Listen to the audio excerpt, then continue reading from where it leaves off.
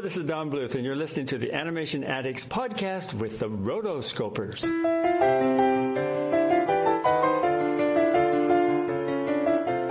This is the Animation Addicts podcast with the Rotoscopers, episode 41, Monsters University. We're okay! We're okay!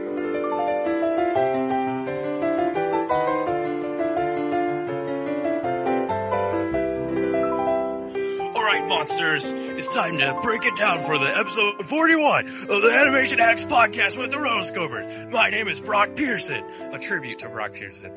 And we're here with the Animation Addicts. We got Disney, DreamWorks, Pixar, Don Bluth, and everything in between. I'd like to introduce my favorite host of all time. He's like the coolest person ever, Mason Smith. Oh, thank you, Brock Pearson. You're so great. Yeah, you're the greatest, Mason. And we got two other people. I don't really know what their names are. Chelsea Robson. Hi. Ed Morgan Stradling. Hey, Brock. How's it going? Okay, the first challenge is I'm going to throw these poison sea urchins at you that glow, and you have to dodge them. Okay, here we go. 1, 2, 3. Brock, stop. Brock, come on. Who invited him? It's not the scare game. It's not the scare game. It's just, it's the podcast. Oh, okay. Well, I'll just go over here then. Yeah. Okay, thanks. Boy, that guy's a lot to deal with. Mm-hmm. That's what happens when you deal with the Greek council. Oh, my goodness. Or the librarian on campus. Oh, she's crazy. Awesome. She is nuts. She will totally throw you out of the building. Hey, Mason, fact, never have I ever been shushed at any university library I've ever gone to. Really? And I've been to 4 colleges. That's quite an achievement. Shouldn't I get a scholarship or something? This episode is on Monsters University. Okay, everybody should know that by now. So I saw it yesterday. I as well. Yeah, I saw it yesterday. I got tickets to 2 advanced screenings. Backstage Online and like the other See It First were like sending me emails like, how was your screening of Monsters University? I was like, don't remind me. The thing is I'm 2 hours away from any of those theaters that do advanced screenings, and so for my college fund's sake, I decided to, I decided to go and see it with the common people yesterday. Oh yeah, nice twist. That's who I am, animation fans. I fight for the people. I fight for the users. Okay, yeah, but I don't have any money, so I saw it at the local theater yesterday. Even at the theater that I went to, I went to the 7:00 showing, and there was lines for every showing. Oh, nice. I was like, wow. Arizona. I was really impressed. I mean, and the theater that I'm at has 25 theaters in it. So there's a lot of space, and yet I think they had like 5 or 6 of them all for Monsters U, and they were all like lined up. Holy cow, I can't even... The Pixar fanboys and girls come out in droves. Like, I even remember at the screening, there were... I remember when I went to Brave and like when I first started going to the early screenings, it was a huge deal and I was like so excited and I was like, yes, I'm a Disney fan, I'm a Pixar fan. But there were people wearing clothes and Whoa, people were wearing clothes? Well, who'd have thought, right? No. They were wearing like I know Arizona's hot, but... No shoes, no shirt, no problems. It's basically Arizona movie screenings for you. Nudist colonies. No. So they were wearing Monsters University clothes and like their favorite, everyone was dressed up, which was surprising. Not everyone, but a lot of people. So even, I really wish I could have gone to one of the midnight screenings and seen all the super fans out, but it's funny because Mark was in front of me after and he was giving his comments to the screener, and these Monsters University Pixar fans were like, oh my gosh, I love his Letterman jacket, where did he get it? And this other kid was like, I don't know, he probably got it like Disneyland or something. I know they have early merchandise. And it was just really funny because his grandma or his mom made it. His mom literally made it for him. Yeah, and it's like so it's got heart. It has heart, which some people say Monsters University doesn't have that much heart. So yeah, it was just really funny. See, I got a problem with comments like that, but we'll get into that in the discussion. So that's cool. We all saw it. We're gonna have our discussion on it. Okay, so I went at 11:30 in the morning, and I was like, "Come on, Shannon, let's go." And she's like, "There's gonna be like a million little kids there, right?" I was like, "No, kids don't get up early these days. It's summer." Because when we walked in, it was like,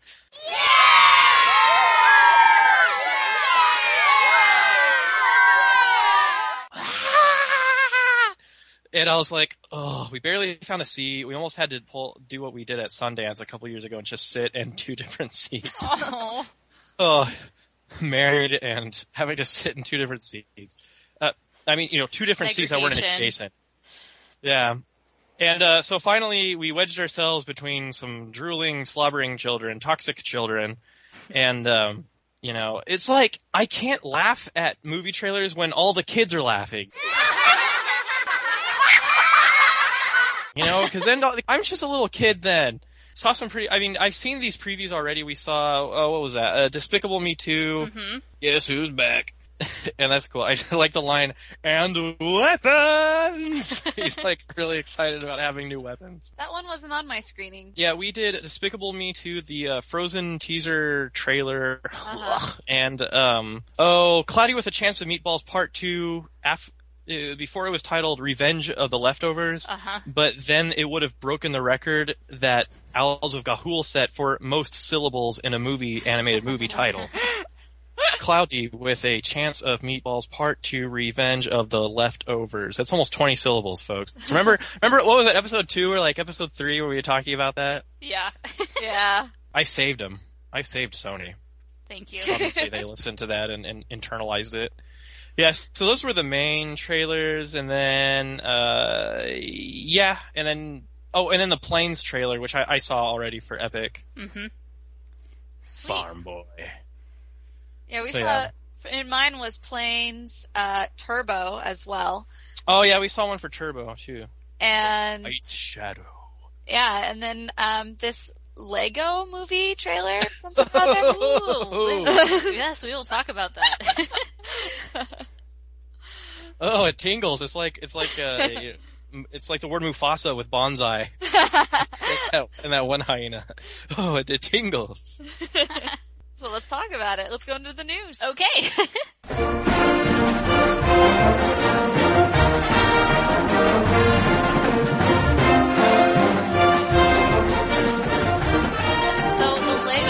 I love that the Lego Corporation is, you know, capitalizing on what people already do on millions and millions of YouTube videos online, making stop motion videos with Legos.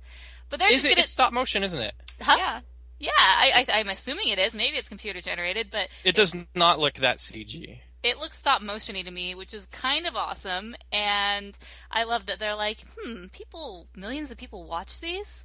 Maybe we can do our own official one and millions of people can watch ours. Yeah. But they have like a really awesome spin on everything, and it's like totally jam-packed with humor and comedy and just making fun of Legos and themselves, which makes it fun. Yeah, you can really see the trademarks of Phil Lord and Chris Miller, who did Cloudy with a Chance of Meatballs, speaking of. And then what might explain the stop motion is that Chris McKay, the director of Robot Chicken, off of Adult Swim, he is also co-directing. Ah, cool. So it's a triple direction. And so I watched the thing and I was like, okay, so it's going to be like the Lego video games, you know, where it's kind of like CG and it's kind of Gumby, you know, their limbs, you know, they got some lattice deformers on the limbs and they can, you know, they're kind of like made out of jelly. But this looks like straight up stop motion. Like the mouths are, because that's how they do the mouth movement on Robot Chicken. They just kind of paste like a little vector graphic of a mouth, and it's just it looks kind of clunky. And so it took me a couple times I had to watch the trailer a couple times to kind of warm up to it, but it looks kind of funny. Like I just like how there's all these like cameos of like like it's not DC's Batman, it's Lego's Batman, you know? Yeah. So it's like Will Arnett who's doing Batman's voice. And one of my favorite people. Is amazing. I'm assuming you guys watch Arrested Development. Yes. Yeah, so I think this is going to be a really funny movie, and I'm definitely going to watch it. Here's what I had a problem with, though. Okay, so Will Ferrell is, he's like the villain named President Business. And apparently there's a bad guy named Bad Cop, voiced by Liam Neeson. So the bad guys are the police and business. Figures. No, I can see it's kind of like the borrowers, like it's like the big business guy wants to like ruin everyone's fun. So I guess I get that, but like can't you get like I don't know. You can have like a real villain instead of just making it all social, but I don't know. Maybe I'm jumping the gun here. My favorite is like all the different plays on different Lego characters over the years, because like it's funny. It's like you took the Lego box, you know, that some kid has under his bed, and just started making a movie with it, so, it's the 2002 NBA All-Star team. There's, like, Raphael from the Ninja Turtles. There's, like, this random 1985 Space Ranger. Yeah, the space cadet from the 80s. Yeah, that's a really good point because, like, as a kid, you don't have, like, all the Legos. You just have a bunch of sort of Legos from different worlds, and you can, like, assemble your own teams of heroes together, and it's cool. So that's a good point. It's, like, basically, like, homage to, like, the Lego spirit of, like, hey, this is my collection, and this is what I got, and it's all I have, so this is what I'm gonna make it out of. Yeah, we're just gonna roll with it.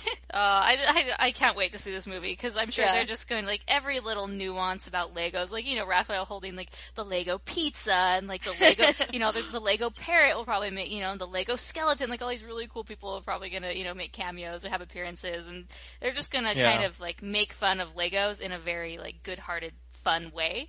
And I honestly, like, I'd heard they were making this movie, I hadn't seen a trailer for it, and I actually really want to see this movie now. So, kudos to them. Yeah, when I saw some of the first, like, press things on Lego.com, they were announcing all of the characters in it, and I was like, what? Batman's gonna be what? Superman? Wait, what? The Ninja Turtles? What?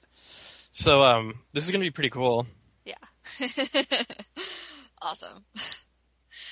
So on to number 2, our next bit of news comes from the world of Frozen. Disney's 53rd animated film will be releasing November of 2013 this year. Woohoo! Mm-hmm. We've been following this story for quite some time. Are they sure they're doing newscaster Chelsea? We have been following this story for many months. Breaking news! Okay, so Frozen. Are they sure they're still going to release it in November? Yeah. Not to be cold-hearted, but the so-called teaser trailer didn't really tease me or trailer me for anything that the movie was going to be about, unless the whole movie is about Olaf and Sven's strange relationship. I don't know. I have mixed feelings about it. Like, it's cool that we see something about it. Yeah. Yeah. Does it get you excited to see it? Like, oh, cool. Yeah. Yeah. Okay. Yeah. I mean, it's just like. With the snowman, and the snowman, like, he's just such a mystery to me. Like, okay, so he's a snowman, he's alive, I get that, Disney. But it's like, he loses his nose, but the rest of him can just kind of, like, bond together magically. But his nose is a problem. Quite like, a problem. He just can't, like, Accio nose and just, get it, like, sucked back into his nose. But anyway, like, I love Disney. I mean, they never get tired of their quintessential and time-proven plot points. The guy that everybody loves is losing dismemberment. Allergies and dismemberment are all too common in Disney. Sneezy in the first, it was the first animated film. Hello. No, it's just like guy is like moving along, something bad happens, he's put at conflict with either nature or with the world around him or another person, and then you think he's gonna achieve what he wants, and then it doesn't happen, and he gets really sad, low point, and then something happens that and he's fine, and then hilarity ensues as another conflict happens. But so yeah, that's cool. I thought the animation on Sven was really cool. Yeah, I don't complain that there are Disney animals that act like dogs. Oh yeah, that was kind of a big complaint, like, cause wasn't Maximus kind of like that, and they're saying, they're just doing the same thing. I don't think he acted like a dog in one part. Yeah, exactly. But Maximus had an attitude, and a personality that I don't think Sven's gonna have. Yeah. Yeah, definitely not. And so I heard that this trailer or sequence isn't even in the film from people I know who went to the test screening of Frozen. So this is very much like Monsters University, where that one first trailer where, they're using Mike as a disco ball, they're having a party, like that wasn't even in the movie.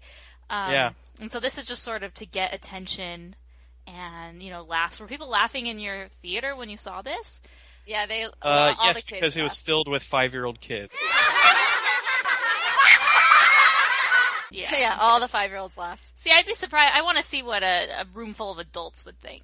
Because, I don't know, I saw it, and it was funny. It, like, made me smile, but I was just kind of, like, in the background, I'm like, this isn't what I wanted. I wanted princesses, kingdoms, palaces, and songs. I wanted my music, dang it. Yeah, well, like, I wanted a bit more plot and substance and something to, like, get me excited about what I was going to see. I guess this got me excited. Something is better than nothing. Yeah, I think here's the thing. They've got just a few more months before it comes out. And so they've just gone through and they've decided, all right, here we're going to, first we're going to appeal to the 5-year-olds. Then we're going to appeal to the others. And, as it goes on, we're going to appeal closer and closer to all ages of this movie. And so I think that's kind of what their plan is. I don't know exactly what they're wanting, but it got the 5-year-olds really excited. So, they will most definitely be talking about this movie and like, oh, I can't wait to see this movie. Oh, Mom, we have to go see this movie. Oh, Dad, take me to the movie. Da da da da. So, and it's not like a movie geared toward any specific gender. And so anybody can do it. Both boys and girls will be thinking about this movie. Oh, that looks cool. Well, yeah. And I think they purposely did that and made it very gender neutral. Right. Because right away, if boys say, oh, that's a princess movie, that's for girls, they're not going to give it time of day here on out. Right. Well said, marketing expert. Well, thank you. I try, and that's the goal in life, right? But, it makes me wonder if we'll see a lot more of Kristoff in the other trailers. Probably. Just to kind of amp up his role. But there's Kristoff, and then there's like a pretty boy, right? Yes. Hans. Actually, I don't know if he's well, yeah, okay, he is. Comparatively. Yeah. If you look at the difference. He's got the Prince Eric garb down perfectly. Yeah, and he's a ginger. How cool is that? There you go. Hey, other than Hercules, I don't think we've really had a ginger lead. Hercules was a ginger? Yeah. Hercules has red hair. I would never. I don't know about that. Oh, check it out, and you will be like, my mind. Then again, I've only seen like Hercules like 0.5 times. I don't think I ever made it through the whole thing. Which is a travesty. When you're watching movies at school, there's no guarantee you'll get to see it at least more than one day, and class periods only go 50 minutes. Yeah, but that's a movie you have to watch, honey. Don't even make excuses. Go watch it. It's on Netflix now. Woohoo! Oh, okay. No excuse then. No excuse. But I think that we'll see the trailer that we're sort of looking for and anticipating before Planes. I really think that's when they're going to let the floodgates open, and we'll see, more.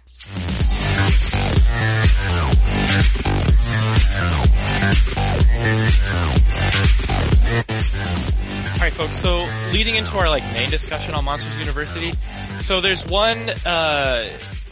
It's kind of an animation principle talking about character appeal, but today we're just going to kind of talk about character design. And besides the lighting, and besides the use of color, and the really awesome technical achievements of this film, I think there's something to be said about the character design team for Monsters University. I mean, as they said in the film, no two scarers are alike, but every character in this film is different. Well, okay, besides that one sorority that has the girls that are all the same. Yes. But I just think it was cool in this movie. I can only imagine how hard the animators worked to design, render out, and do colors for every single monster at the university. I mean, there are obviously monsters that show up in almost every scene, Yeah. But how did you what did y'all think about that in the movie? I thought it was really impressive because there were types of monsters. Obviously there were monsters that could swim and monsters that can fly, but for the most part, they're all the same. It sort of reminds me of those yellow-bellied Sneetches from the Dr. Seuss story, where some have stars on their bellies and others don't, and they kind of go through that machine, and eventually, everyone has stars, some people don't have stars, some people have a ton, some people have little, and that's kind of how I felt about Monsters University and the monsters there, because everyone is different. Some are furry, some are slick, some are smooth, some have lots of eyes, some have lots of tentacles. There wasn't a archetype of monsters, you're a tentacly monster, and you're a this monster, you know what I mean? It was just sort of you pulled the lever and random body parts came out, and that is kind of what all the monsters were, which was really cool. Yeah, you got all shapes and sizes, and yet they all kind of worked. They all looked interesting without looking awkward, unless they wanted them to look awkward. And it's from a design standpoint, it's just super fascinating how they achieved all of that. how cool would it be to work at Pixar and be like, okay, I'm the guy that designs the monsters that are in the background that like aren't like the main characters, but you like still see them. So like, yeah, for the past like couple of months, I've just been drawing monsters. You know, getting ideas from my 4-year-old. You know, visiting kindergarten classes. Hey, and so it's just super cool. Like, another thing I liked about this film is that without getting into certain characters and stuff, like they really got like groups down. Yeah. Like they were like the sororities and fraternities, even like the duos that you see in the film. You have, you know, you could have a big, you know, big excited, kind of triangular shape, like muscular, like testosterone hoo-ha hoorah guy next to like a girl who's like really not interested in anything, and she's just kind of like, you know, basically like if you took Aubrey Plaza and made her into a monster, basically, almost exactly at people actually. And so, like, they really figured out how to make groups of characters interesting in this film. Yeah. Because, like, the group is kind of a big idea and a big, like, theme of this film, or, like, a motif. And, like, they really thought out every character. You can, like, look at a monster and see real people in it. Exactly. Like, I use the example of the sorority that's all like the goth, like kind of the chola goth sorority, and it's like the way they were dancing and like their makeup and stuff. It's just like so, like I've seen that before. And it's so true. Yeah, they were able to infuse real life personalities and people and maybe demographics. It trends as well. Yeah, and make those into a monster. So, you know, like the goth sorority. Yeah, so they were able to, you know, the pink, bubbly, you can imagine they were probably blonde girls. They're all, you know, similar, and they have sort of the personality that you would see, and then, you know, the body sort of matches. And others, they had bodies that didn't really match, I guess. All shapes and sizes, and I thought that was really interesting and unique. One thing I thought was really funny in the movie was particularly the large monsters that are bigger. Like, there's tall monsters, but then there was, like, that one playing Frisbee on sort of the main campus. That was kind of a stretch for me. I was like, I don't even know how you would function in this world. Like, I get it, and I'm sure you do, but that's just mutant of a mutant right there. Yeah. Well, and then also there's the one playing football, or is that the same one? Oh, no, that's a different one. Player. Oh, yeah. Wham! Wham! And then the big sluggy one. Yeah. Oh, I love him. And then the little slug monster. Oh, I can't be late to class on the first day. Did you stay to the end? No, I didn't. Oh, no. Shanna we really had to get out of there. There were just too many kids.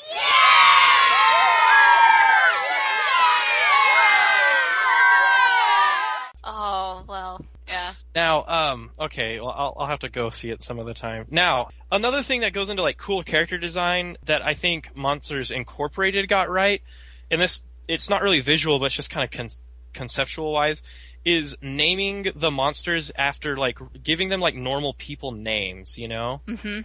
Mike Wazowski, Sullivan, Randall Boggs, those are, like, real people names that you would, like, see at where you work. Now, my prediction is that if DreamWorks did this film, or if like Sony did this film, or like someone else, the monsters would all have monster names. Yeah. You know what I mean? Like Fangy Fangington or something. Yeah. Fangy Fangington, exactly. Now there are names that kind of hint at the personality, like Hard Scrabble. Yeah. You know, and stuff like that. Now, but I think it really worked. That was like such a smart move, because you're trying to sell a bunch of characters that are supposed to be scary. Mm-hmm. When you think monster, you think scary, and scary is bad. Just ask any 3-year-old, and trust me, there were like a bazillion of them at the showing that I saw.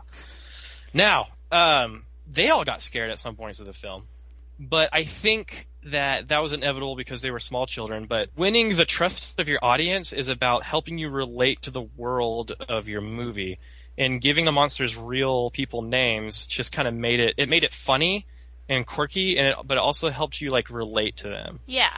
Like, this is a movie about being scary and gruesome in a way, and well, I wouldn't say gruesome, but this is a movie about being scary, and we as an audience accept that, and it's not scary to us for that reason, because we've become acclimated to their world, unless you're a 3-year-old in Mason's Theater, you still are scared. Yay! But so yeah, I thought that was really cool. Like, Pixar was really smart doing that, and it helped. Like, well, I mean, Pixar's really good at establishing a world in all their movies.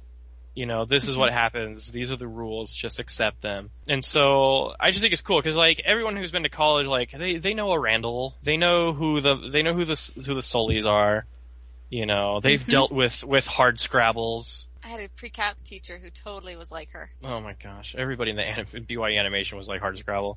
But I'm just kidding. They're actually pretty. Everybody was actually pretty cool. But I did see a lot of myself at my BYU days in that film. But anyway, super cool characters. Like, that's like a strong point of the Monsters universe. You know, I'm not a huge fan of Monsters Incorporated, but they really did something cool there because, like, the monsters are so cool looking, and they're not that scary, you know. So it's like, it's funny. Well, yeah, it's like the haunted mansion at the parks, you know. It's like a fun scary. Mm-hmm.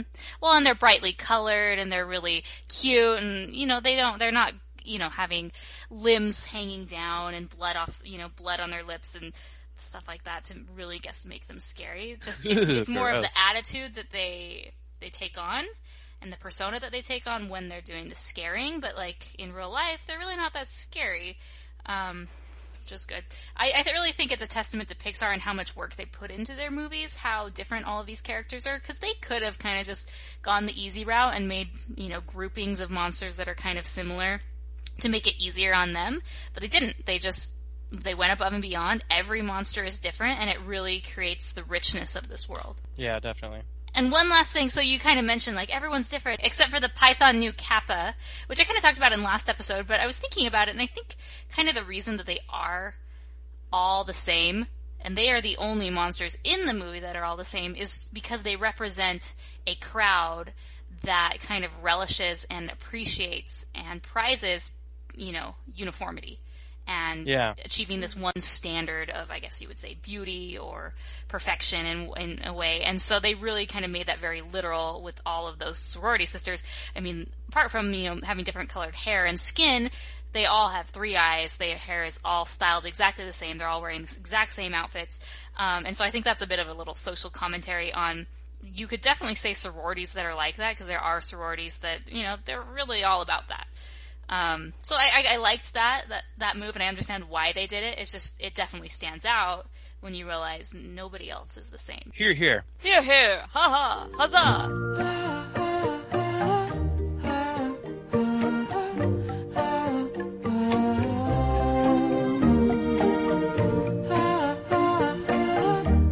Yay! Well, first off, did you guys like the blue umbrella? Blue umbrella was so cool. So good. Yeah, there was, like those screen gems or whatever, like where they talked about the trailers and stuff. They talked about it and how they did this in order to highlight the fact that there's photorealism in animation. The photorealism is nuts. Yeah. Insane. Well, yeah, when I was with Jared, the first thing he said, he's like, is this a real movie or is this animation? I was like, yeah, it's an animation, you know. So it was impressive. Once you kind of realize that, you're like, oh my gosh, we've come a long way from, you know, Toy Story. Now, what about the story? Story. Now, I talked about Disney's formulas. I like how Pixar will almost do the same thing, but it will always surprise you at the end. It'll always take it a step further and always make you feel stronger for, like, the story. And so in what way did they do that for this? Well, let's look at The Incredibles. Like, it's like Bob Part hits a low point, and then he gets his family together and they start beating things up, and then just for a little bit at the very end of the film, they make everything crash down again because Syndrome captures the baby and is going to do, you know, gosh knows what.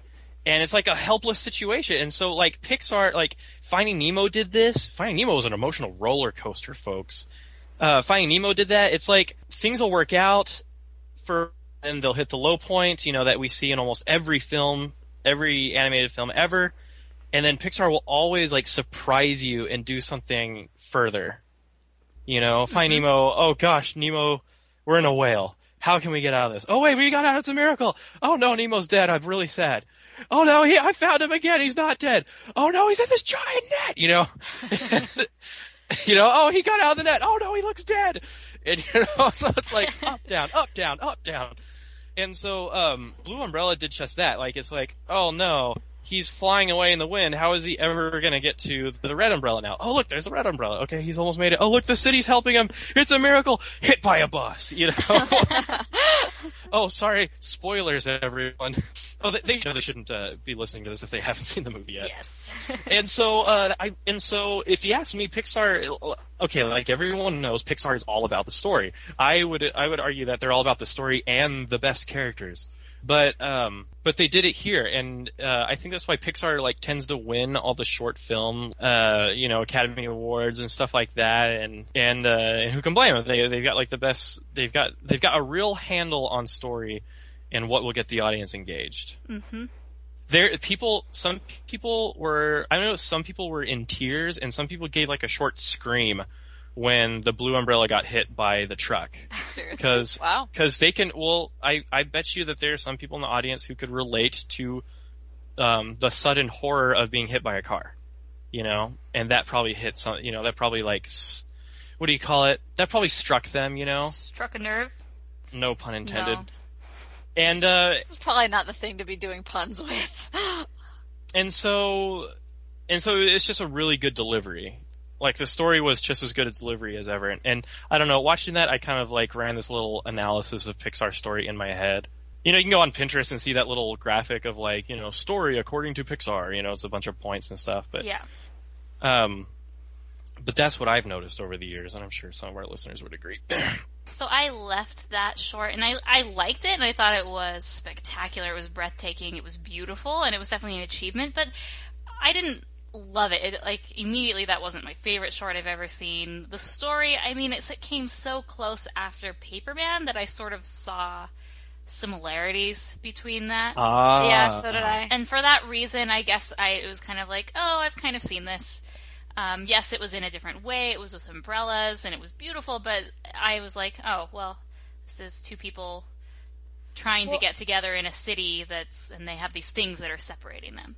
And I think, what I think was a huge difference between Paperman and this was the music. Like, this one, the music was very, very quirky. Like a MacBook Air commercial? Yes. Yeah, very quirky, very Zooey Deschanel, very, yeah, But it didn't change really at all. But, in Paperman, it had a different, like every different part, the music played just as much of a part in the story as anything that you saw. It was very emotion driven, and you're just like, oh my gosh, it just gets like deeper and deeper. But this one, it was just the same song straight through. So I think that might have also influenced the way that you felt about the whole thing. You didn't really have too much of a high or low with the music, and so that kind of left you kind of, oh, that was nice. Mm-hmm. Yeah. Left you with a good feeling. Yeah. But, wow. Just wow. Just like you could really, like, even, I love how they took ordinary objects around the city and gave them expressions and emotions, and you could really read it really well, even though it was so subtle and so small.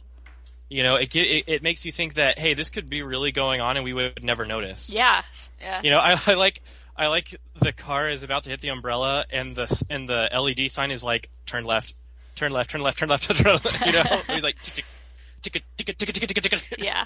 Yeah, and I like how they introduced us to the characters. It's just raining, and then slowly it's the mailbox, and we see, the two bolts in the mailbox and the thing, and the handle are the smile, and then you see the rain gutter, and then you're introduced to more and more, and it's cool, and then you see the umbrellas, and it goes from there. So they did a good job. Yeah. All right. Blue Umbrella, really good. So let's jump into the main discussion, Peeps, huh?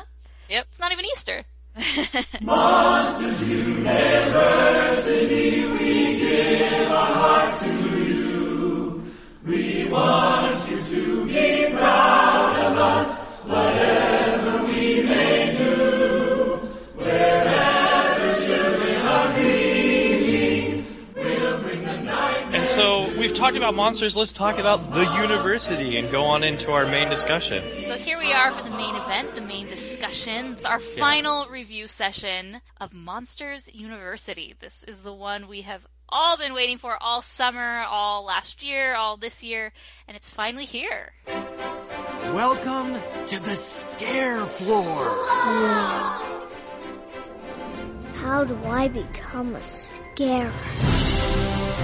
I'm officially a college student. Mike Wazowski. James B. Sullivan. Like Bill Sullivan? He's my dad. I expect big things from you. I just need to ace my classes, graduate with honors, and become the greatest scarer ever. What? Were you kissing my hand? And what about you with all your shedding? I don't shed. Really? The star player has just arrived. You're my hero! Yeah! Slow down, Squirt. This is a party for scare students. I am a scare student. I mean for scare students who actually, have a chance. Just wait, Hotshot. I'm gonna scare circles around you this year. Behold, my brothers of Uzma Kappa! I'm Art. Thought you might like to keep a dream journal. I'm a dance major, and I'm not. They're not exactly the scariest group in the world. Smile! Time out! I thought I could show everybody that Mike Wazowski is something special. Just reach deep down and let the scary out. Boys! Oh, scary. Up top. The whole school is finally going to see what Mike Wazowski can do. Time to go to work. Scary feet, scary feet, scary feet. The kids in the bathroom. Angry Poodle. Jazz Clown. My Aunt Phyllis. In the morning. Quiet. What's so scary about a little old librarian? I said. Move it, move it! Hey! I want a piece of that action! Tentacles and serpents' wings, they... Can't wait to start scaring with you, brothers! We're gonna rip you to pieces! Don't go in there! Have fun, kids! I'll just be here listening to my tunes. What a show, folks. What a show. This movie was really good, really awesome. I did a review, and I honestly think this is probably one of the best movies of summer 2013. I agree. I mean, I haven't seen them all. The only movie I've seen this year was Epic. Oh, and The Great Gatsby. So this is definitely one of the more look forward to movies. Disney fans are waiting for it because Disney is Pixar and Pixar is Disney, more or less. And Pixar fans are excited, families are excited, little kids are excited, so it's here. Okay, so let's just start off and go straight into the discussion. So one of the very first things we see is we are introduced to little Mike. So cute. Like, he comes out just, all bright-faced and just look like they really mastered the, Puss in Boots effect, It's got those eyes that just, he's got his one big eye that's just, hi, everyone, and, you really started to root from him from just that first shot. You're like, I want you to win, whatever you got. Yeah, not to mention the fact that everyone's mean to him, right away. He's, the nice, sweet kid who gets bullied for no reason, other than the fact that he just doesn't quite fit in. It's because he's not scared. Yes, because he's not scary. And this continues, as we go on later. He's still not cool. He has to, be buddies with the teacher, which is always I could imagine how that could go, but it's just kind of sad. All right, right, Nancy? Honestly, That's okay, that was... right, Nancy? Please don't call me that. I had one of those flashback moments because, growing up, I had some of those moments where it's I wasn't really the popular one or anything like that. So I, was very much close to my teachers. I was like, hi teacher, you can be my friend. It was I've so been there, Mike. But it endears us to him, so that's a good thing. Yeah. Because right away we like him if you haven't seen the first one and you don't already like him. But you realize his resiliency, it doesn't even faze him. He just keeps going, and he's just excited. He has a lot of energy and passion, and it continues. And we see that it continues through, his studies until he finally gets accepted to Monsters University. I don't really remember that much about Mike from Monsters Incorporated, because it's been a while since I've seen it, but, they really go into, Mike's like past and that he like really, really worked hard to get where he got, you know? Yeah. Like he really has the spirit of like keep moving forward, you know? Oh, yes. He embodies Walt Disney himself with one eye, of course. With one eye. You know, and I liked the way that they transitioned to that because we're introduced to Mike, we know what his dream is, we know what he wants to, and the cool scarer gives him his hat, and then he's been holding on to that hat forever. I know. Frank McKay, the famous scarer, and gives him his hat, and then he keeps that hat and he continues, and we see that it's a big part. You know, it's a relic from a field trip. It's a relic from a field trip that meant a lot to him, that started his path of becoming a scarer. So then they transitioned to the opening credits, which I thought were really cool. They're definitely kind of a throwback to the Monsters Incorporated credits. They're a little different style, but still it was a little different style, but it still definitely worked. To me, it felt a bit more like the style of animation in the short Your Friend the Rat from Ratatouille. Yeah. And I liked that. And I really liked how these credits, they played a purpose. Like, unlike Robin Hood, which we just talked about, which is just placeholder. I mean, this transitions from Little Mike to how he studies and he works really hard. He gets accepted to Monsters University to BAM animation of him on the bus getting ready to go. Way to go, Pixar. Way to lead into it. I love it. And I love how excited Mike is. Like, you could see, like, in the concept art that they were showing and stuff that, like, Mike is just, like, got his books, got his uniform. Oh, they threw in the gag from the commercial that he was in from the first film. You know, when he gets his student ID, he's like, I'm an university student! Yeah, he's like, I'm official now! If you think that he's gonna get all upset, you know, it's like, oh man, he's a cute kid. Yeah. I thought his roommate was gonna be Sully. And so when he opens the door and Randall is there, I was like, oh no, it's Randall. Yeah. Yeah, and I think they did a really good job of hiding that because you kind of expect right away, like, oh, there's going to be this tension between the two of them, and it's going to be Mike and Sully, it's Mike and Randall, and, like, Randall's actually pretty cool. Yeah. So. Well, and we get into, like, Randall's kind of terrifying transformation. It's subtle but terrifying transformation in this film. But I love how he starts squinting around for the first time because he takes off his glasses because it gives away his invisibility, and then he starts squinting, and you're like, oh my gosh, it's Randall. And so I thought that was cool. Funny, I never put that together as far as why he was always had that look on his face of squinting and looking deeply. I'm like, that's right, because he took his glasses off. Yeah, so they did a lot. They did a really good job of tying things from this first movie to this movie and kind of explaining how certain things happen. So I like that, but they didn't go overboard. Like Mason was mentioning about the college ID, they kind of go back to that gag of, you know, him being out of the picture mostly, and it's funny, but they don't like keep referring back to those old gags. It's its own separate movie, but with little hints of things to throw us back to there. I liked when he was walking around the university for the first time and, like, wide-eyed college student with his mouth open, just staring, taking everything in. Like, I felt like I was first-time student there. So I think they did a really good job. And, you know, as they were doing that part, I really liked looking at the architecture because I was listening to an interview on the Pixar Post. They were invited to go to the press day, and they got to interview Dan Scanlon. And they're actually, like, pretty good friends with him because they went to the press day. Or Julie went to the press day, and then they went to a charity event later in Michigan, and they got to meet him again. And in one of these interviews, it was one of the guys who did the architecture, and they incorporated a lot of, like, classical architecture. And, like, when I got that newsletter from Monsters University that got mailed to my house, it's like they'd been on the first thing. It said, you know, Scare Program #1 for year 729 in a row. So they create this richness. This has been here a long time. So there's, like, the cobblestones and the everything. It looks old and kind of refined in a way. They tap the foot of the statue before they go in on their first day. Yeah, it's great. When they pass into the building, I was like, that's so awesome. Well, and I liked just the little teeny things, kind of the blink and you miss it. You know, there were eyeballs everywhere. You know, a lot of architecture has circles, these eggs and darts, and they replaced the eggs with eyes, and then there were fangs, you know, as archways, and they just did a really good job of meshing it into the monster world. Yeah, well meshed. Well meshed. I really liked the orientation girls, like as the guides as they're like showing you around. They're like super peppy. Oh my gosh! Okay, stay together, everybody. All right, as we go over here and on to registration. Yay!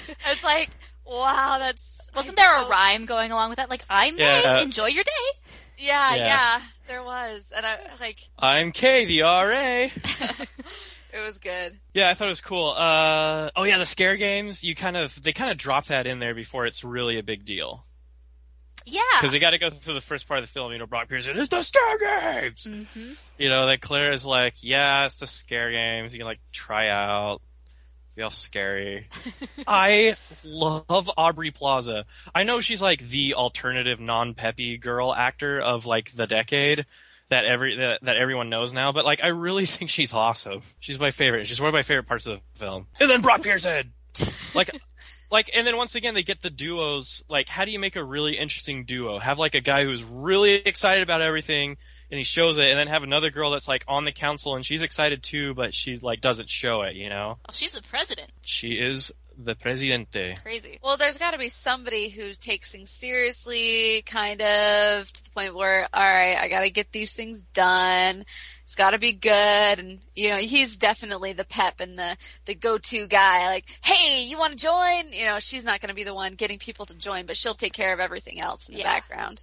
And we kind of get introduced to the sororities and fraternities a little bit. I mean, you see Uzma Kappa handing out flyers, and you're just like, oh, nerds. Oh, I love rejects. And then you see there's the debate team, and that's funny. And then there's the other team, and then there's like the art people, and it's just like this shaggy monster just splats himself into some paint, and then splats himself onto a campus. That was awesome. It's like, it's so true. And then first day of class, right? Scaring 101. Ah, yes. Yeah, my job is to make good monsters great, not make mediocre monsters less mediocre. I was like, gah, hard Scrabble. Like I said, I had a pre-calc teacher who was just like that. And, you know, she would make the first week just like so horribly scary. Like, she would just be like, like really on you. But then after that first week, she totally settled down and was like one of the coolest people and really, really good teacher. But she purposely did that just to weed out the students that didn't want to be there. Well, hard Scrabble is not quite like that. Not like that. But she's very hard-nosed the entire time. But, you know, the thing is, she's supposed to be this epic scarer, you know, and then her scaring canister is sitting there, and it's the original one, and, you know, the scare is even still in there. It's the one that broke the world record. Yeah. But she's not scary to me, and she's actually kind of like a cool character. Like, I like her because she is so stern and focused and organized, and, you know, she has standards, and if you don't meet them, you're not going to get into the scare program. Well, the way she enters is very Maleficent-esque. You know, she just kind of swoops in there, and it's like all the curtains close and everything, and you're like, she knows how to make an entrance. Well, I mean, scaring is all she knows, pretty much. I mean, she's really good at it. She'd be flying around, and then there's this kid next to us who was like, "Mom, it's a dragon. Mommy, that one's a dragon.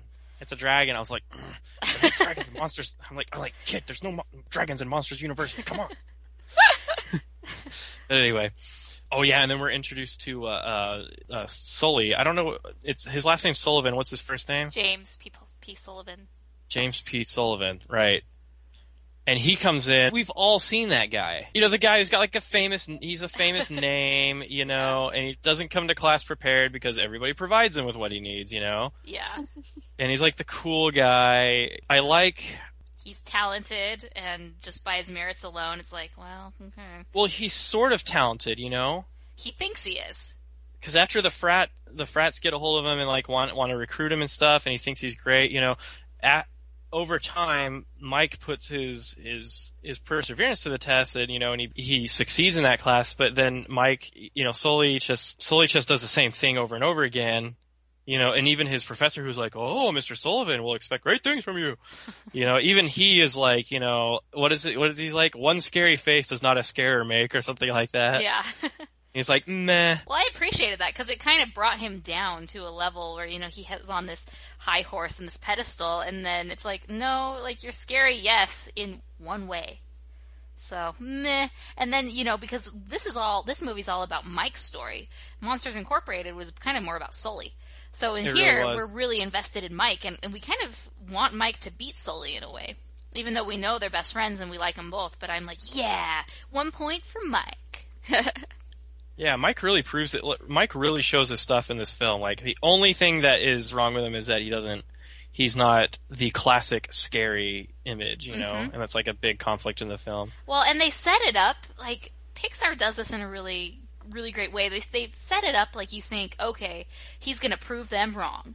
You know, that all it takes is hard work and he's just gonna make it and he's gonna study his way to the end and he's gonna, you know, make it back into the scaring program.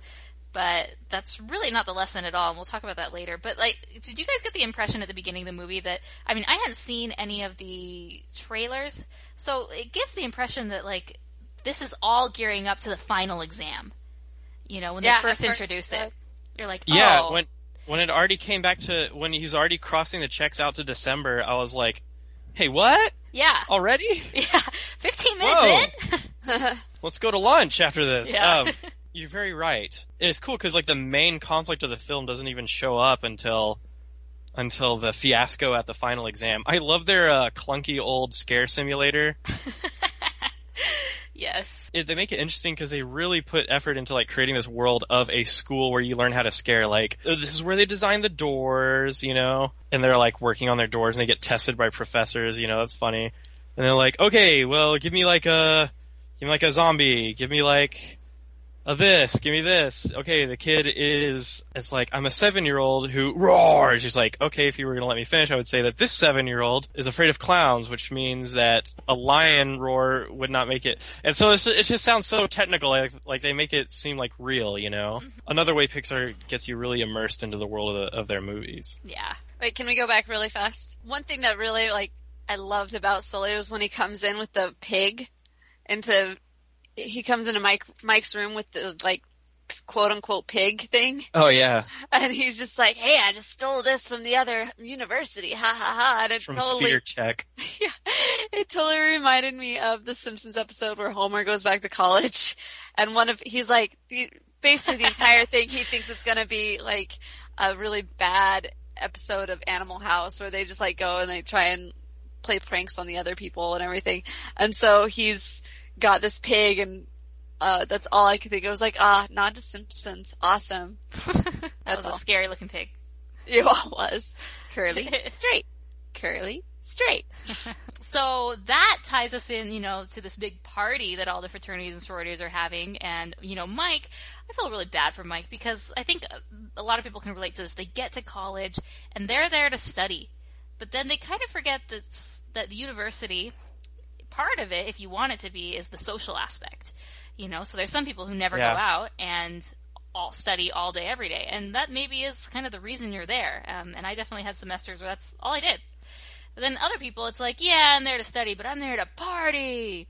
You know, and they go out into this courtyard and he brings the pig and they finally catch it. And then Sully, you know, gets seen by the cool Omega Roar fraternity and, you know, becomes one of them. Yeah, it's just like that. This is for scare students, but I am a scare student. I mean, scare students with potential. Aww. You know, whatever. I know, when Sully's like, well, he's not my friend, but I'll talk to him. I was like, ugh. Typical college jerk. Yeah. Anyway, and so they ruin Dean Hardscrabble's, like, precious canister. And then during the final exam. During the final exam, and they also prove that, you know, Mike knows what to do, but he doesn't even get a chance because she doesn't consider him to be scary traditionally. Mm-hmm. And so it's very rough. I don't know if any of our listeners have, like, heard the words, you just don't have what it takes. Good luck in your future endeavors from, like, their program that they fought to be in. Mm-hmm. It's heartbreaking, and so you can really feel that. And especially since, you know, it was kind of Sully's fault that Mike got the undue attention from Dean Hardscrabble, you know? Yeah. Well, and that's the sad thing is, like, sometimes things are out of your control. It really is Sully's fault, and I guess Mike could blame him and get mad, but he doesn't for the most part, and he kind of just moves on. And that's kind of like a lesson that, you know, sometimes we need to take. It's like, sometimes you just can't do anything about it. I just like for the rest of the time, Sully just like marches next to Mike and glares at him for like weeks and weeks. Oh, I love the winter semester. Some people believe that canister engineering is a waste of a monster's potential. Let's open our books to this. I was like, that's so freaking funny. Yeah. And they really bring out the bleak winter colors in this film. Like, if you haven't read all the articles about the lighting in this film, like, you need to go back and read them, because, like, Lightspeed, the lighting technicians at Pixar, like, they beefed up the lighting to be super realistic in this film. Not as realistic as a Blue Umbrella, but they made it, like, so much better.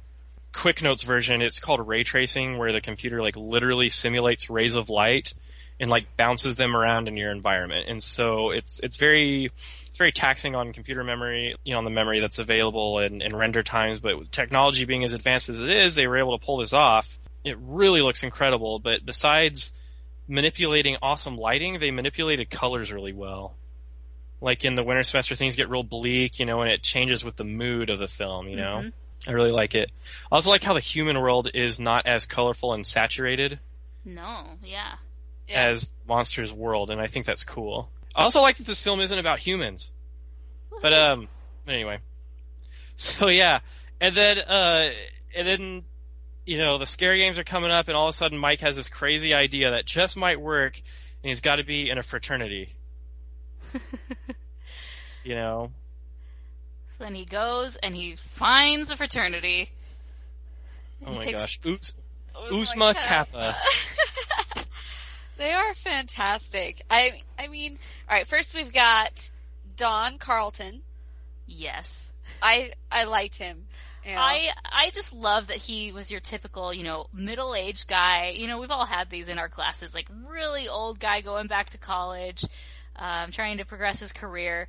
And, you know, Don Carlton, sales. And he hands him his card, and just that one frame explains it all. Like, his whole life up until this point. It's just a stark white card. It says his name in black letters. Right underneath it says sales. And that's it. Like, I got a gist of what this guy's life was like up until now. Yeah. Not that exciting. Yeah. It's pretty good storytelling. Hey, folks, my name is Don Carlton, and today's your lucky day. Have you ever asked yourself the following questions? Arrest him. Oh, I love him. And then, he's kind of like the underdog, like, hero of this film, little squishy squibbles. Squishy, yeah. You know, it was so funny. Every time he'd just, like, kind of appear next to you, it'd be like, ah! Like, there are those people out there, it's like, what are you doing? Like, ah. But I liked... Well, they did that, they played that a couple times to lead up to his talent in scaring. Yeah. Right. Which was a fabulous talent. It was, like, very frightening. It was the creepiest. It's like, this is your talent, play it. Well, it was a good job to them, because you look at him in the beginning, you're like, what could be scary about him? And they built that really well. Yeah. Yeah, I love it. And then we have Terry with a Y and Terry with an I, Perry. You know, yeah, two-headed monster. You don't really see a lot of them. I mean, they have a few lines, I think. Yeah. They weren't really my favorite. I know some people really love them, but I like Dawn better. I didn't really... Squishy was okay. These two were okay, but you know, it's your typical Squishy. Well, this is the longest. This is the latest I've ever been up. Ever. Oh man.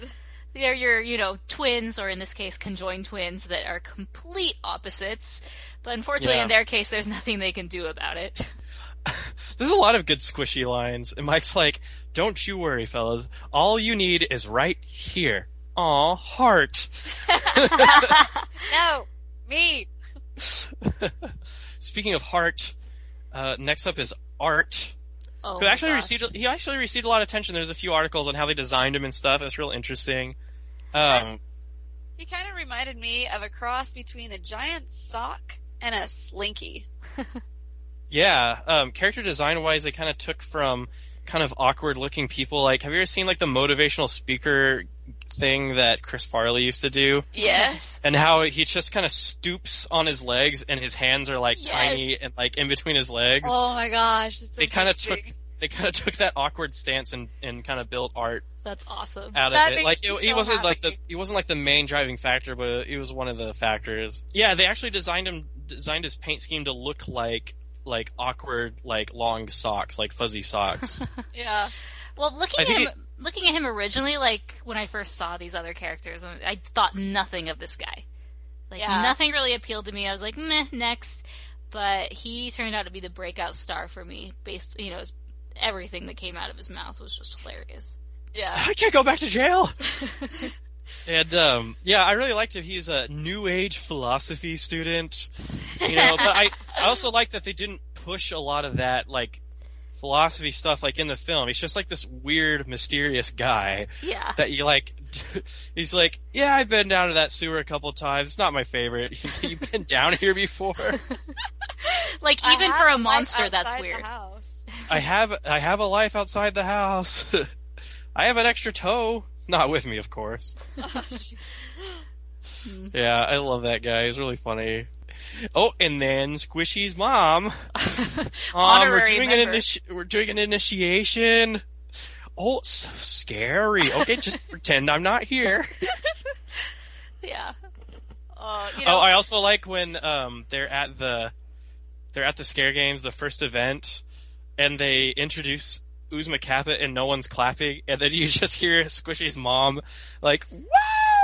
It's just like really excited. I love how as she's coming down the stairs and she's like, "Oh, don't mind me," and she like starts doing the laundry and it's like super loud. You just see her in the background. She's just kind of like, all I can say is that it looks like she's shaking her groove thing. She's just kind of like bouncing back and forth as she's doing things. I'm like, that's so incredibly awkward. Well, I know. And then when she drops him off at Monsters Inc. and she's like, I'll just be in here listening to my tunes. My jams, or tunes. Yeah, it was really funny. And then it's like hard rock. Seat belts. Yeah, that like unpredictable things about that, like that I loved. Like I literally laughed out loud at that part when she busts out like the screamo music. Very entertaining. Now the Scare Games were a good way to have the time pass in the movie, to be super entertaining, and to kind of like show this like underdog story, you know. Mm-hmm. Did you at first, when you were like, oh, there's 5 different Scare Games, were you like, this is gonna take a long time? No, I wasn't, but like the rhymey like clue intro letters was like, I was like, oh, Survivor. I thought that was a little cheesy. But no, I thought it was really entertaining, like the sea urchins. Yeah. Like, that was so funny. Was that the first one? Yeah. Yeah, that was the first one. And I didn't understand what the sea urchin was about. Was it like, did it contain human toxin? And then I remember that the children aren't really toxic, are they? No. It's just like something they made up to get monsters to not have contact with humans, right?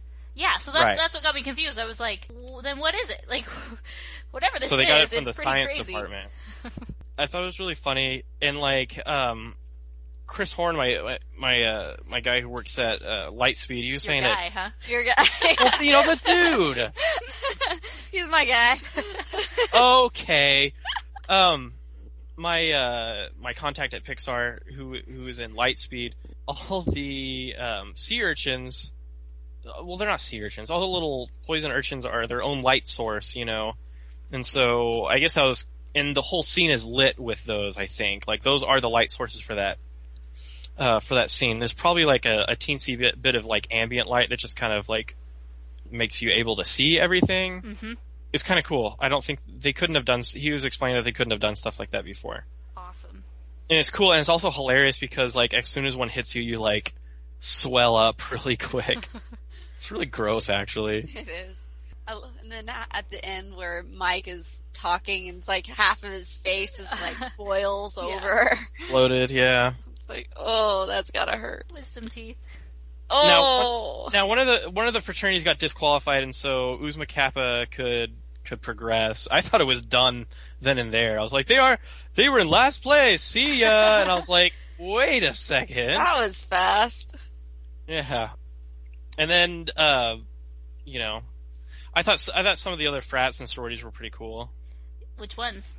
Well, Roar is like, your alpha male, like the most prestigious, scaring fraternity. Yes.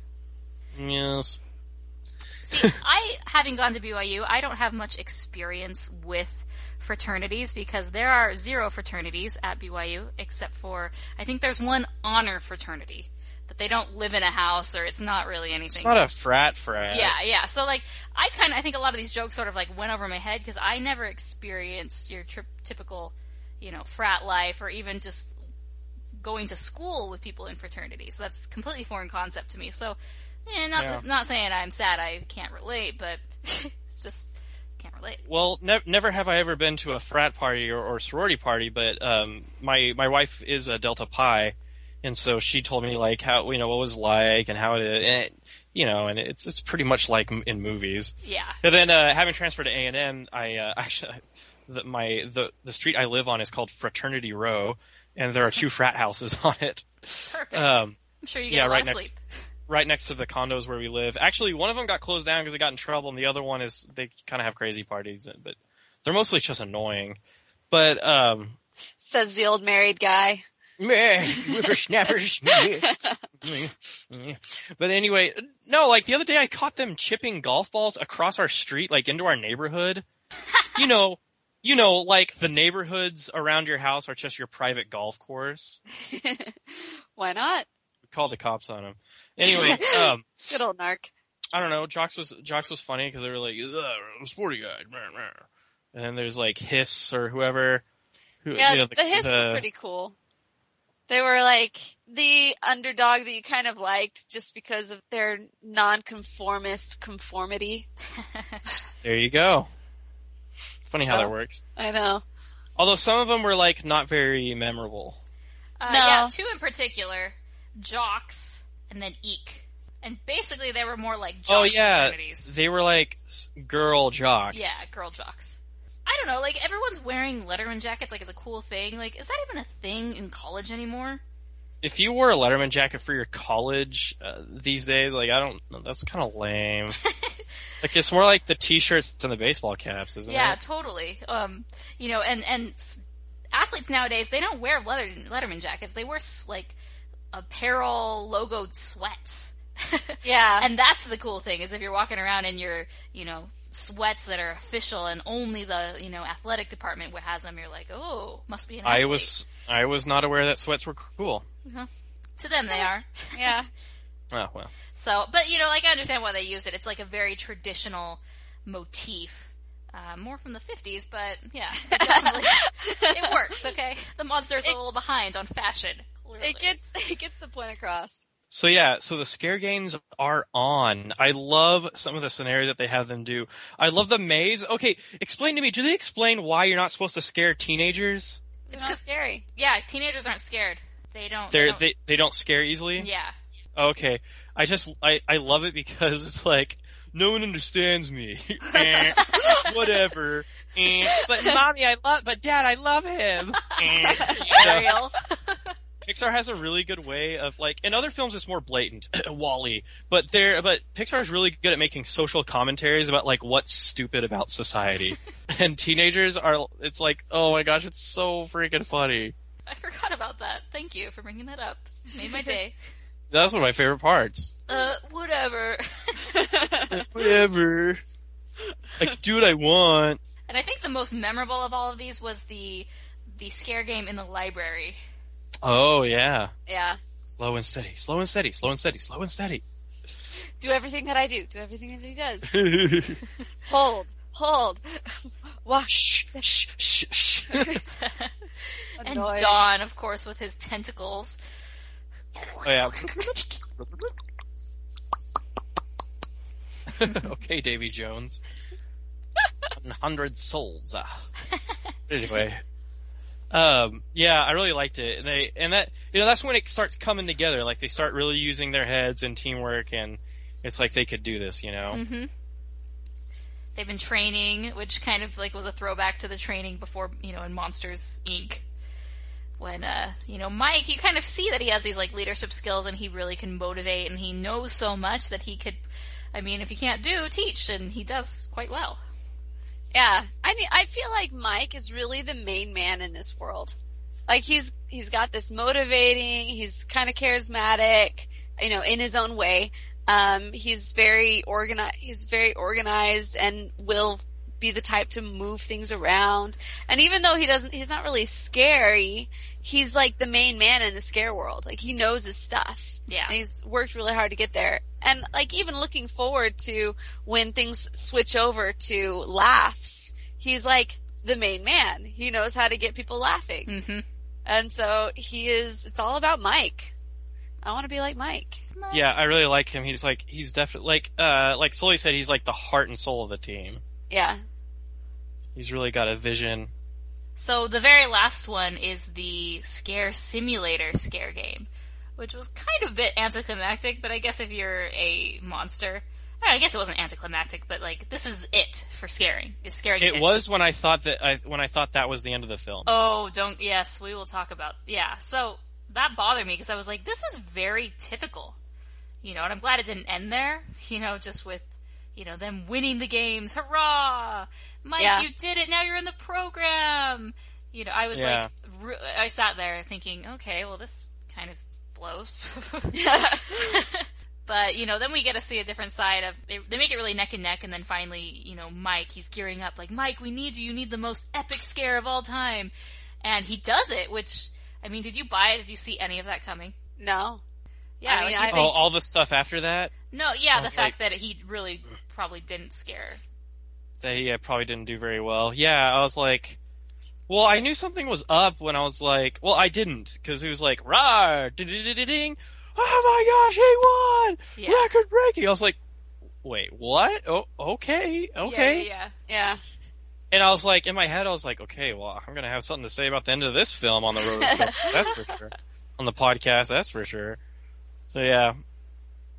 Then we find out that it's not the end. Yeah, that Sully, the whole time, even though, we started seeing a bit more camaraderie and teamwork from him, he really was all about himself. Like, he just wanted to make sure that he got in the program, so he cheated, just in case.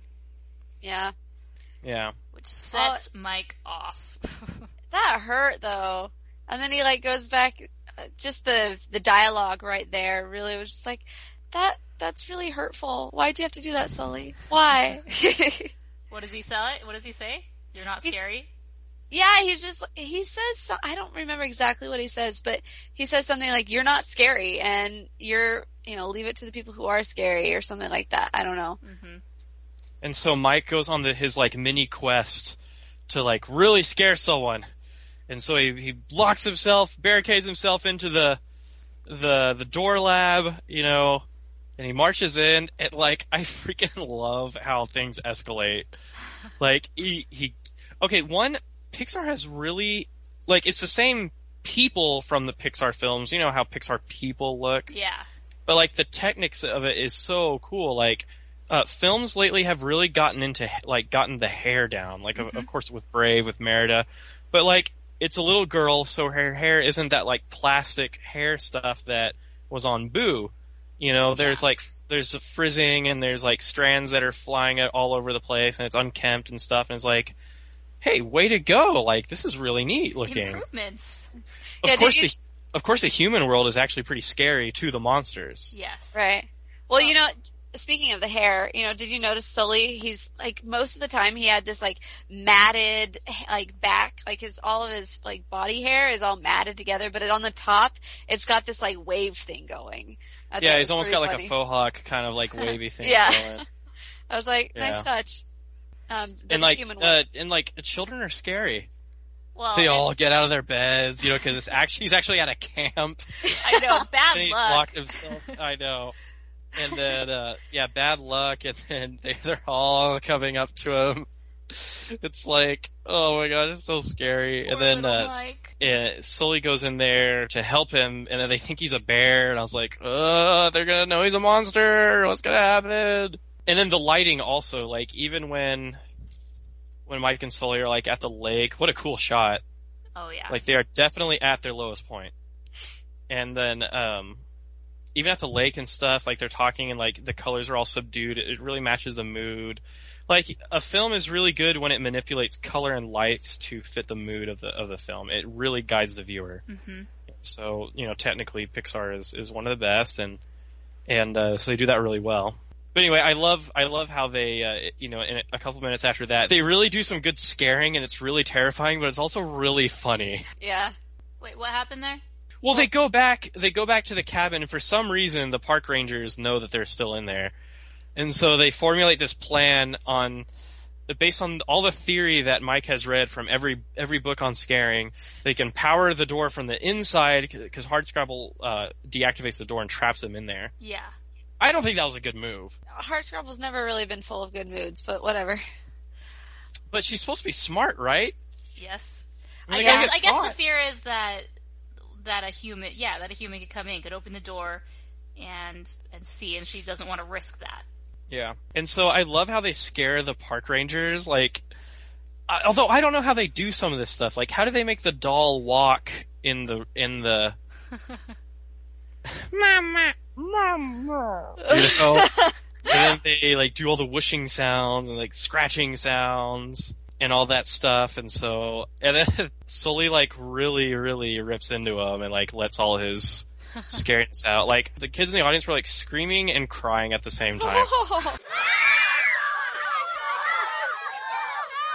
Like, I think for that reason, this movie shouldn't have been rated G, because then that gives the idea that you can bring a 3-year-old to this film. Yeah, there are some scary elements. They are scary thematic elements. Well, okay, so then all this happens, and you're like, yay, she's gonna see this, and then there's, like, all the tubes and tanks, they start filling up, and you're like, yes, this is gonna happen, and they're gonna be able to redeem. She's gonna be so shocked and surprised and awed by their power that she's gonna let him in.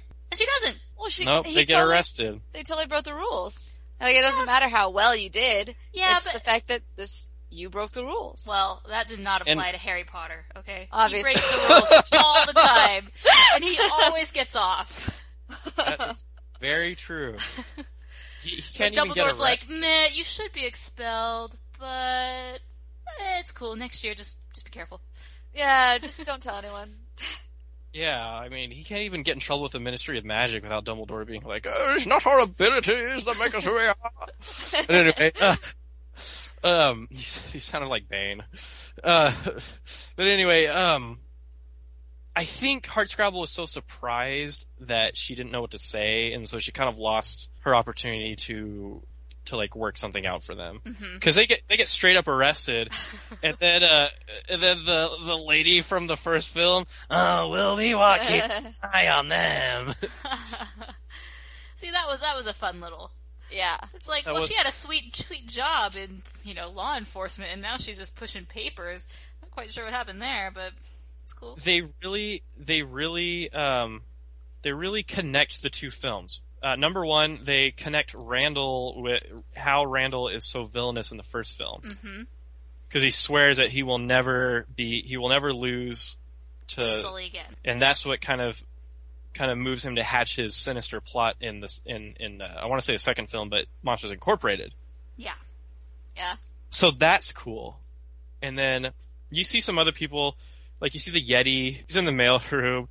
Tampering with mail is punishable by banishment. Did they explain that? Was he banished? Yeah, they say that the Yeti was banished, and they don't say why in the first movie. Okay. But okay, so right before we talk about this how they get to Monsters Inc., I don't know. I'm very Hermione Granger, and the fact that they got expelled tore me apart. I was just like, no, but it's school. That's the only thing that matters in life, Which this is trying to kind of teach a different way of thinking. But I was just like, no, you can't be expelled. What are you gonna do now? Well, there were scarers who stayed in the scare program and got on to be successful. So I think the film's really about, like, no matter what happens, you can always find a way. Yeah, I liked how the moral of the story really wasn't thrown at you. But the moral cut to me was like, you work hard and you can make yourself valuable wherever you go. You learn the rules of the game no matter what you're doing, and then play to win. And so that's what Mike does in everything. It's like, we're not in school right now, but, Monsters Incorporated is always hiring in the mailroom. Yeah. We can deliver as much mail as anybody's ever delivered. We can win, and everything becomes a game. In every job that must be done, there is an element of fun. There you go. Find the fun and snap. The job's a game. Like, he knows dun, that. dun, dun, dun, dun. Exactly. And he does really good job at no matter what he's doing. He's learned, okay, here's where I am. I'm going to be the best at whatever I do, no matter what it is. And it'll get me to where I need to go. Well, I kind of thought a little differently, I guess. Like, there's that part where Mike's on the lake, and he's like, yeah, I guess I just don't have what it takes to be a scarer. Like, he realizes that, you're not going to be an NBA basketball player unless you're 6'5", and, the exceptions are Muggsy Bogues. But for the most part, there's just some things that our bodies, our personalities just can't be, no matter how hard we try. Right. And I thought that was a bit more of a bolder message to tell, because like I saw kind of the theme of talent versus hard work throughout the whole movie. And Sully and Mike sort of represent both sides of that. And so, can you just survive with talent alone, or can you survive with hard work? Then we kind of see that, both of those have their flaws. But it reminded me of the book. There's a book called Outliers. And in Outliers, they talk about the 10,000 hour rule, that to be good at anything, and Chelsea's kind of talked about this, you have to be, if you do something for 10,000 hours and really practice for that long, then you'll be an expert in it. Right. And, then they even, did tests with people who had talent. And people who had talent but didn't put in the hours, didn't succeed. So whether you have talent or not, talent wasn't the determining factor. It was, how much work you put into it. And so that applied to Sully, that he needed to teach himself. He needed to apply and actually not go off his talent alone. And then Mike at the same time. So I kind of saw that theme in there. And then that kind of falls flat on its face. It's no, you can't be a scarer based on this traditional way. And then they go and they find another way. Yeah, well, I've also been reading on my Audible journey. You can go to therotoscopers.com/audible and you can get some audiobooks from audible.com. And the book that I'm reading right now is Good to Great. And it talks about these companies that they started out as good companies, but then somehow along the way they made a shift in certain things. They decided what it is that they could be the best in the world at. And they were brutally honest with themselves. Meaning they said, okay, I have this flaw, I have this flaw, I have this talent, I have this talent. Who is it that I am? What can I be the very best in the world at? And what kind of things that I just like to do, but I'm never going to be the very best. And those companies that focused on those traits that they could be the very best at and put those many, many hours in and they were able to make that jump from good to great. I saw that concept and that principle in the fact that Mike, he came to grips at where he was and what he could be the very best at. And that was the motivation, and that was the inspiring others, and later on in other movies, other things. All right, let's just talk about this final foray into Monsters Incorporated. So they go into the mailroom, they meet the Yeti, and then they climb the corporate ladder. They're janitors, then they're the lunch people, and they're the best. And they're the best at all they do. Yeah. And then finally, somehow, they end up on their first day on the tryouts, scare floor, which is awesome. And I loved how full circle this movie came. Yeah.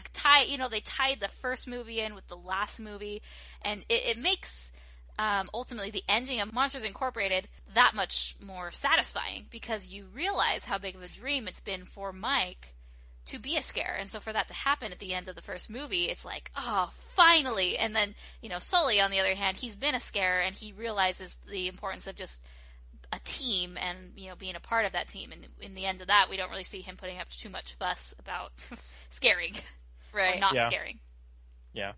And so it really gets wrapped up, and what a cohesive movie in the end, Although, a couple last details. Where was the Pizza Planet truck? Oh, I didn't even see, I wasn't even I saw the ball. Oh, nice. The ball was in... The ball was on the wall. When they talk about toxic, everything that the child touches is also toxic. Yeah. Yeah, and then, of course, you had, I always get his name wrong, John Ratzenberger in the film, so he's their lucky star. But no Pizza Planet truck. I'm sure it's Is in there. It's in there. It's got to be somewhere. Maybe it's in the human scene somewhere.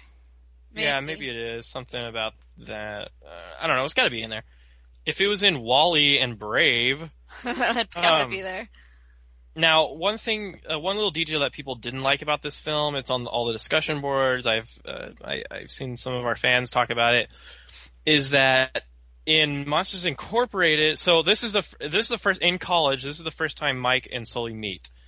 Now, in Monsters Incorporated, Mike makes the comment that he has been jealous of Sully's looks since the 4th grade. Yeah. And so people on the internet are like, whoa!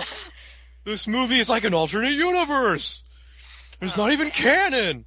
And I'm like, folks, if you say you like Star Wars and you're bothered by little pieces of like instances of the movies not connecting well with each other, then you have some serious issues, my friend, because you need to really rewatch those movies. I don't care. It could have been like a joke, or he could have been like exaggerating, you know? Yeah. We talked about this, I think, in another episode, but they basically, the way they go around that, the directors, they're like, yeah, we tried to work that into the story, it just didn't work for the plot, and so we just joke around that that's like a famous monster saying, you've been jealous of my looks since the 4th grade. Like, you know? So it's just kind of a funny way that they're like, yeah, we realize that, but too bad, it's like not important. That's one goof. But other than that, like Morgan said, like the two films are really well connected. It gets you excited to see Monsters Incorporated. Yeah, I think these movies could be definitely watched as a pair, one right after the other. Mm-hmm. I'm thinking a Disney Channel double feature. Ooh. Mm-hmm. On TV. They would most definitely do that. Yep. All right. Now, that's about yeah. Those are just the last little details I wanted to talk about. So the music was all done by Randy Newman, and as I was realizing, I'm like, he's got a sweet gig. I mean, out of the 14 films that Pixar has released, he's done 7 of them. All the music. I was thinking that he did WALL-E. Michael Giacchino does the others. Well, I was thinking that he also did WALL-E. No kidding.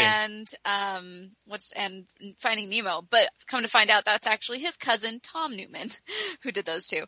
But I'll admit, I was kind of underwhelmed with the soundtrack. I downloaded the soundtrack, beforehand, thinking that it would be kind of a cool thing to listen to it before I went into it, and I was really kind of disappointed. I felt like there was really no continuity between the two films. In Monsters Incorporated, you had kind of this theme song that like kind of went through it, and you can recognize that as Monsters Incorporated.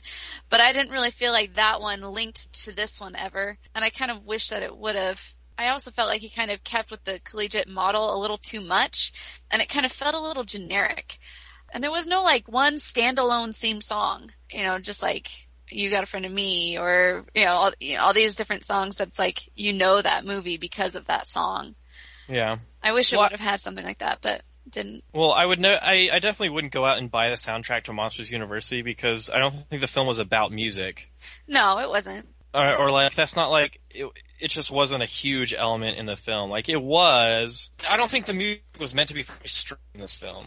But that's the thing. Like I guess my personality and my background, I really wanted to have some type of a musical embellishment in there that I can think I hear that soundtrack or I hear that song and think, oh, Monsters University, just like I can do with a lot of his other stuff. And I just felt like, oh.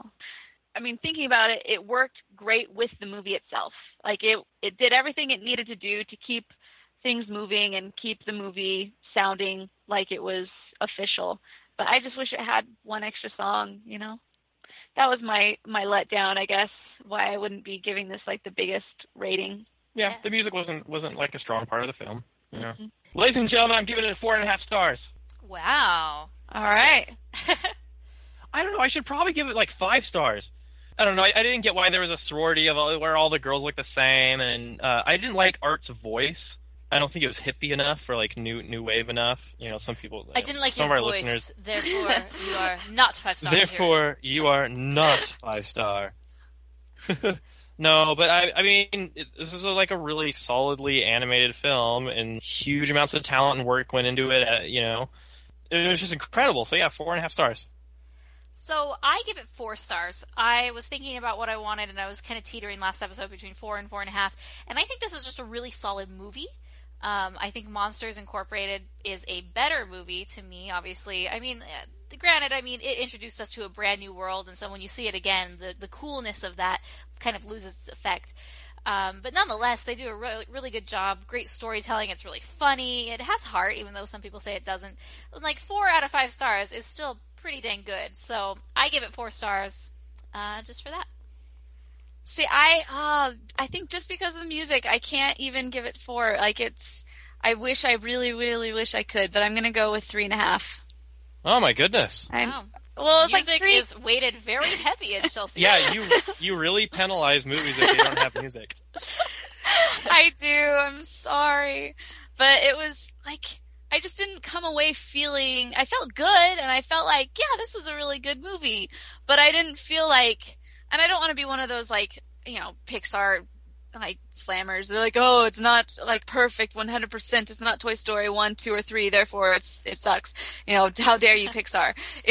There's those people out there that are like, oh, kind of like what happened with Brave. But like, it's not that. It's just I felt like it was a really good movie, but I didn't feel like it was up to. It was like right under my 4-star, like barely right under. So if I gave it 4, it'd be with an asterisk.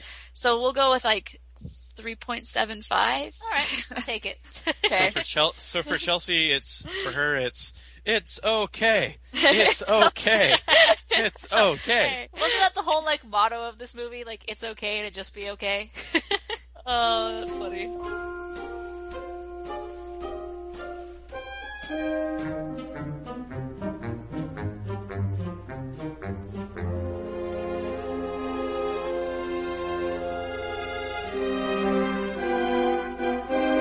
So we tweeted a question to our listeners on Twitter, and the question was, what was your new favorite character in Monsters University and why? And so here are the responses we got.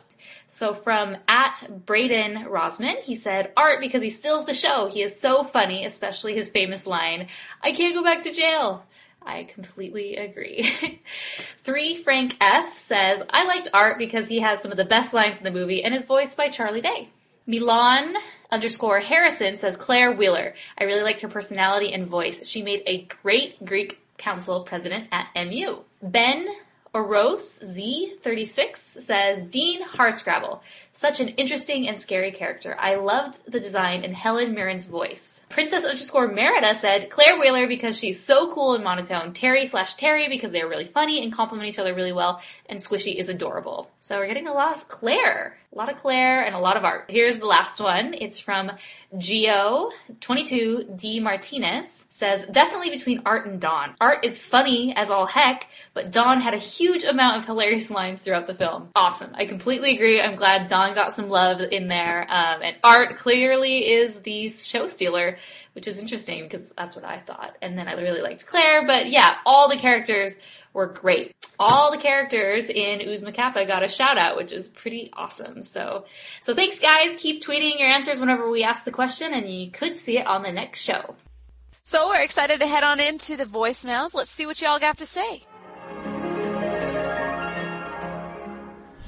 Hi, Chelsea, Morgan, and Mason, otherwise known as the Rotoscopers. My name is Melissa Kumro, and I'm here to leave my thoughts on Monsters University. I was not disappointed. I went in thinking that it was going to be a wonderful, wonderful movie of hilarity, and I was not disappointed.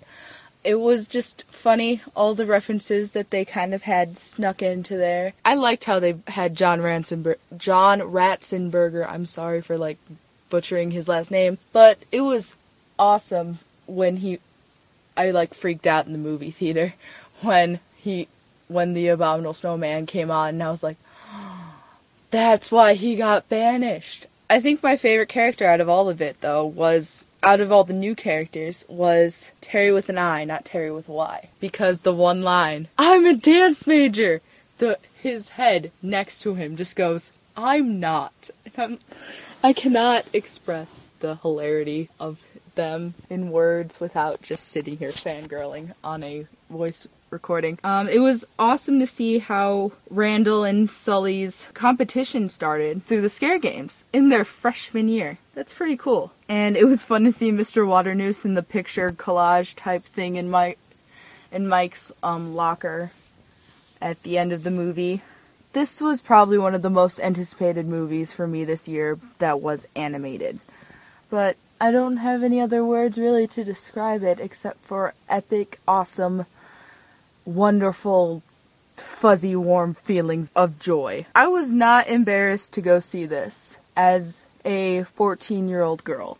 But then again, I was a 14-year-old girl. It was I think the third movie I've ever seen by myself. So it was special for me, but like the one that I actually paid for with my own money without my mom being right next to me. But it was the most fun I had ever had in a movie theater this year for an animated film. Also, before I go, the sorority, the one with where all the girls look together, I forgot what it was called, but I'm just going to call it Pink. The Pink sorority reminded me of the Barbie aisle from Toy Story 2 when they first came on and they were all like in their car and they were talking to Uzma Kappa, and I just like kind of leaned next to my friend and be like, they're like the Barbie aisle. And then she just looked at me and went like, oh my god. And so I'm surprised they weren't all voiced by Jodie Benson. Anyway, I was not disappointed by Pixar, and I hope that their future movies live up to their legacy. Goodbye. Have fun on your rotoscope adventure of podcastiness, and have faith, trust, and some pixie dust. Bye!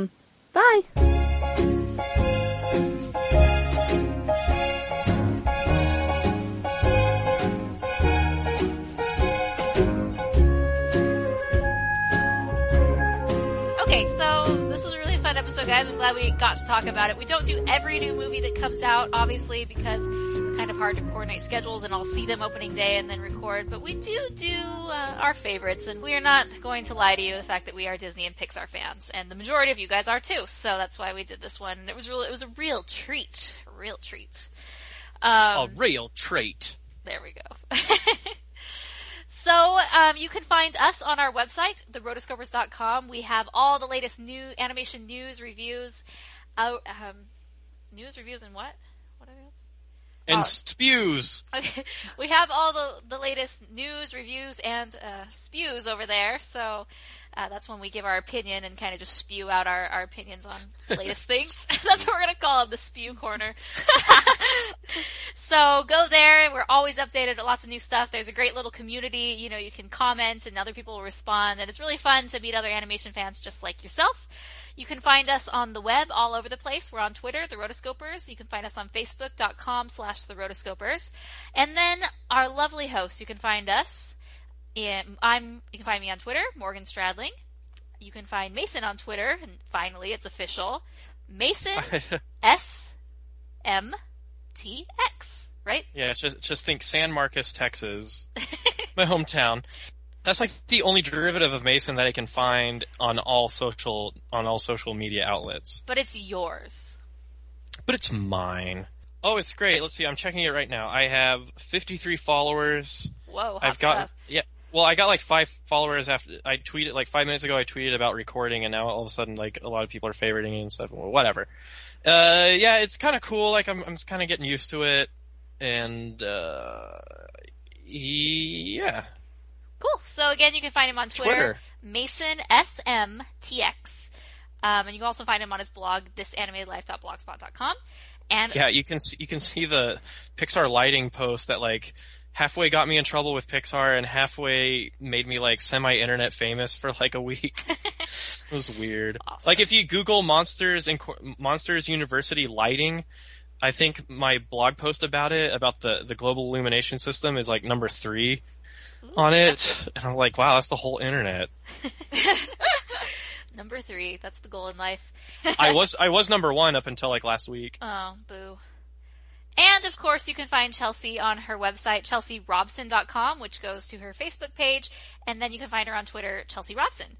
So, also you can find us all over the place, Animated Views, you can find us on Hypable, and anywhere good podcasts are found, Stitcher, iTunes, etc. So, keep supporting the show, keep leaving us feedback and reviews. I think we have about 54, 55 reviews in iTunes, so we'd love to make that 60. Maybe by the next time we record, that'd be fabulous. If not, that's cool. Keep supporting the show. Written reviews you're talking about. Yeah, well, no, not written reviews. That's just people leaving stars with no written review and then a review, so both count. Okay. You can also, if you like audiobooks and you like hearing Chelsea and me and Mason talking about the books that we're listening to and you want to get in on the action, go to therotoscopers.com/audible for all your audiobook offerings. When a new episode of The Rotoscopers is waiting to be released and you're just kind of twiddling your thumbs, hey, you can educate your mind and listen to something cool on there. And also, if you're shopping on Amazon, which I know everyone does, just support the show. It gives us a little kickback whenever you use our affiliate link, therotoscopers.com/Amazon. And lastly, you can find us on YouTube, therotoscopers.com/YouTube, or the opposite way around, youtube.com/therotoscopers. Whew! I did it. You talk really fast sometimes. I know. I listen to myself double speed, and I'm like, whoa, you're really fast double speed. So why was it going to be like a sonnet? So I was thinking, like, use it. I'm basically like a real life Stacy. Sometimes. Awesome. Not all the time. Way to go. Alright guys, it's been awesome. Thanks for coming and listening and geeking out with us and freaking out and viewing out. It's all been fun. Until next time. We are the Rotoscopers.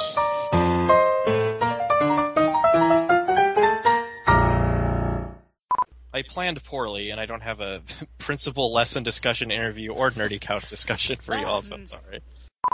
If you can find a sound effect on YouTube of just like a million children like screaming and cheering. Add it in right here. Just add it in right there, because when we walked in, it was like... We'll just agree with whatever you're saying. We'll be like the guys on the rap songs that are like, yo, yeah, uh-huh, in the background. Yeah. I feel a tear coming in. Coming in, huh? It's growing. Yeah, that's good. Hold on, let me get that cat to shut up. Bob, be quiet. Animals with real person names. Awesome. Come here, Bob.